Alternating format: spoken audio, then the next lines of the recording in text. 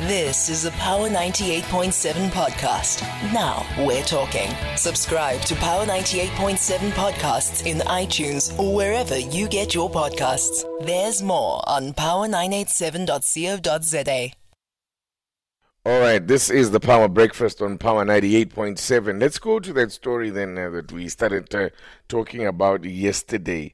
Now, e-hailing service Bolt has launched a new ride category that allows for trips in the Bajaj Cute. Well, that's the name of these little yellow vehicles that you might have been seeing, that you've been seeing are all over town. The Bajaj, what do they call it? The Bajaj Cute, that's the name of the vehicle, is technically not a car. It's legally classified as a compact quadricycle. It has been able to take, you can take up a speed, or they can reach speeds of up to 70 kilometers per hour. And according to the Bolt regional managers, they say that the Bolt Light is exclusively for transport in the Bajaj Cute and launched in a few areas of Johannesburg on the 24th of July 2023. Now, this has led to some tensions with e-hailing service drivers saying that, there's already these Bajajas are now coming in and undercutting them on price, and they're already squeezed as things are. So let's start first then by speaking to the Bolt who are offering this particular service, and joining us on the line from Bolt, we have Andrew Gaznola. I hope I've got that right. He's the head of policy for East and Southern Africa. Good morning to you, Andrew, and thank you so much for joining us. Morning, Teresa, to you and your listeners. Thanks for having us on. Right. Okay, let's first understand about the service that you have just introduced here. What is, particularly, it seems to offer another level of competition now within the e-hailing service. Just explain to us how Bolt Light works versus your regular Bolt service. Sure. Thanks, Taviso. So the big idea behind the Bolt Light service is essentially to meet two sides of the market. So one, drivers who, because shorter trips, you make less money off a short trip, they're inclined not to necessarily take a shorter trip. I'm talking about trips that are under 4 kilometers. So, there's really short trips, say from Braamfontein quickly to a shopping center and then back to where you need to be. And then passengers in a cost-sensitive environment, cost of living issues in South Africa, but in the world have skyrocketed. And so people are very cautious about how they're spending money. And it's also, the ease of being able to travel a short distance to a shop if you, a parent, quickly needs to get somewhere, or a gogo who can't walk, or someone who can't walk. And so the idea is with these vehicles is to meet both sides of that market, but then also understanding the structural dynamics. So drivers in South Africa and across the world are under immense pressure. And one of the biggest pressures is ownership of the vehicle. So often drivers are having to lease vehicles from friends and family. So not, typically like people who can buy cars through a dealership and get a bond, finance for that. So the idea was to introduce a vehicle which is low entry. So the cost of your payments are substantially reduced on a week-to-week basis, which means you're earning ultimately more money. And we've run this pilot program now for almost this past month, and it's in a very structured environment. So it's not all across Johannesburg. It's in a particular area where we're testing the experience of drivers and we're testing the experience of passengers. And I think importantly for us, these vehicles and these trips aren't cutting into traditional other areas of driving. Because it does meet a very specific need. And it's only running in places like Randburg, Parktown, Linden, Braamfontein, and Rosebank at the moment. And it's a very small fleet, between this testing phase. And we've been obviously partnering with the Gauteng government to try and understand how do we support the livelihoods of young people and women in the province. Right. Okay. So basically what you're saying is that you are actually providing a service to a different category here. So it should not provide or come or be seen as competition for service that as Bolt you provide. But that's not how it's landing with your drivers, because your drivers are now saying, at least those that we spoke to, a few that we spoke to yesterday, was saying that the fact is that because they're so pinched and that they're getting so few rides, and that it seems like the service is so oversubscribed, that they are now forced to take these shorter rides, shorter trips that they wouldn't ordinarily take. So I think we also, the season nature of the business is typically, as South Africa goes into warmer months, the peak demands increase. Typically, as you can imagine, around payday periods, when people are being paid in the country, you see more trips being taken. I think our service in particular, this particular category, serves a specific need. And we are going into peak season. So drivers across the country, across different categories on platforms like ours, are going to be earning more money. And when they are going to be earning more money and having more trips, in the peak season, they're going to be inclined not to want to take these shorter trips. The cost of these trips comparative to other sectors. So, we've also had pressure from other operators in the transport ecosystem.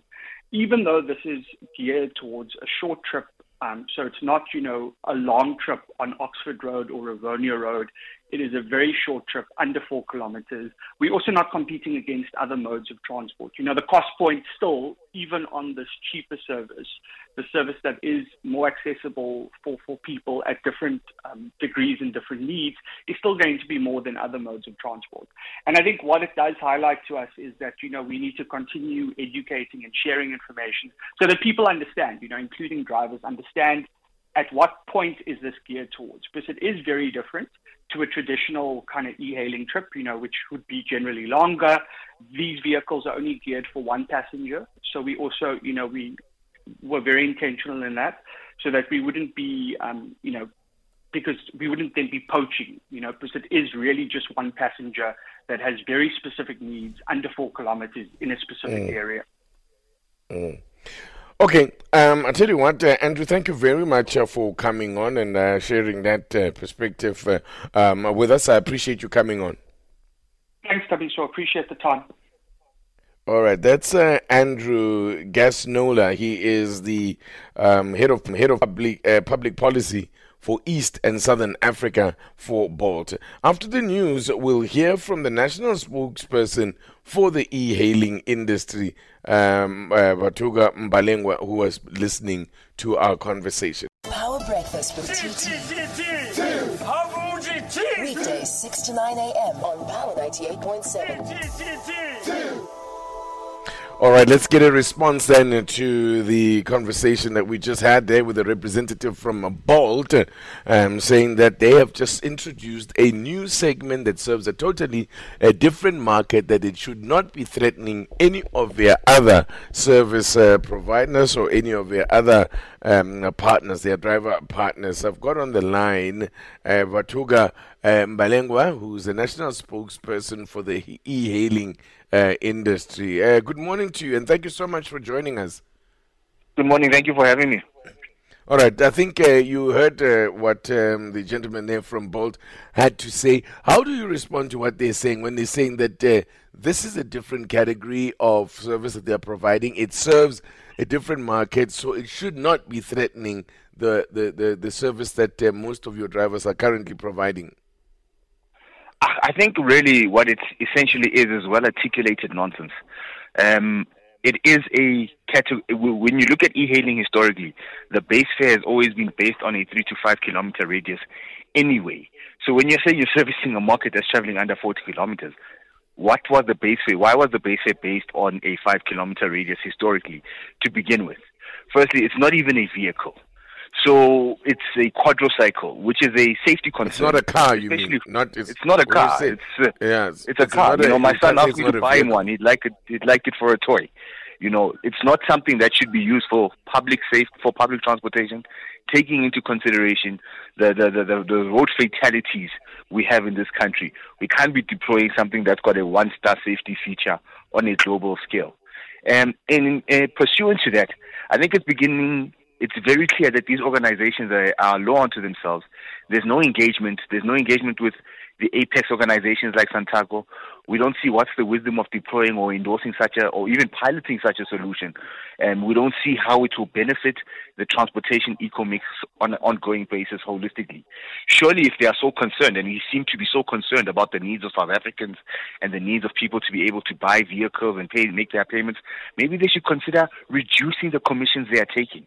If they are so concerned about this country, maybe they should consider stop flooding the market and undermining the entire public transportation system with this vehicle. You're basically saying that the local taxi industry that has long existed must now be abolished by this Bajaj Qute, which isn't even a vehicle. What happens to the collective investment within industry? It's not a car. It's not a car. You keep saying it's not a vehicle. It is a vehicle. It's not a car. Okay, it's not a car. Yeah, okay. But I mean, is that your gripe with it? The fact that it's not a car? I mean, when it comes to safety issues, it would not be allowed on the road because it has to pass certain standards first. And by the way, we already have these type of vehicles on the roads. I mean, we've had these tuk-tuks operating in certain areas for quite some time now. So that surely is not the issue. Yeah, so tuk-tuks have been operating within a limited space, and even tuk-tuks created a problem. I think what's important to note here is what happens to e-hailing. E-hailing has been in dispute for a decade now.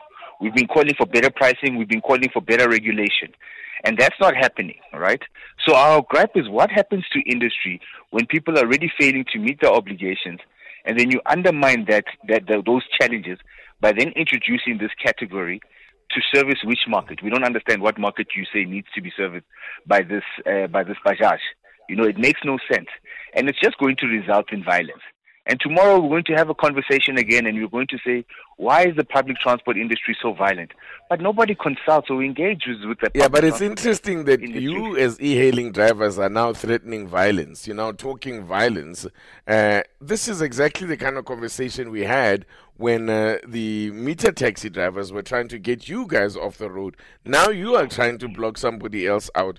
Isn't this... I think you're misrepresenting it, and I can't accept your characterization of the situation. We've always been calling for a regulated industry to make sure that we can all participate within a controlled environment. It's not about us versus meter taxis. It's not about e-hailing versus Bajaj. It's about an industry that needs regulation so that there's control, so it's safe for everybody to participate in within a healthy manner. Yeah, but that's what it's about. So when you say we're threatening violence, I also think that's incorrect because I don't know of anybody that's threatened violence. Well, you're the one. I didn't mention violence. You're the one who just mentioned violence. No, but I'm saying historically, violence is a characteristic that's prominent within public transportation. And once the industry begins to feel undermined, and once the pressure is then felt not only in e-hailing, but in local taxis, the disputes will be felt in the roads. As you saw with the meter taxis and e-hailing sector, where people died, people were burnt in their cars.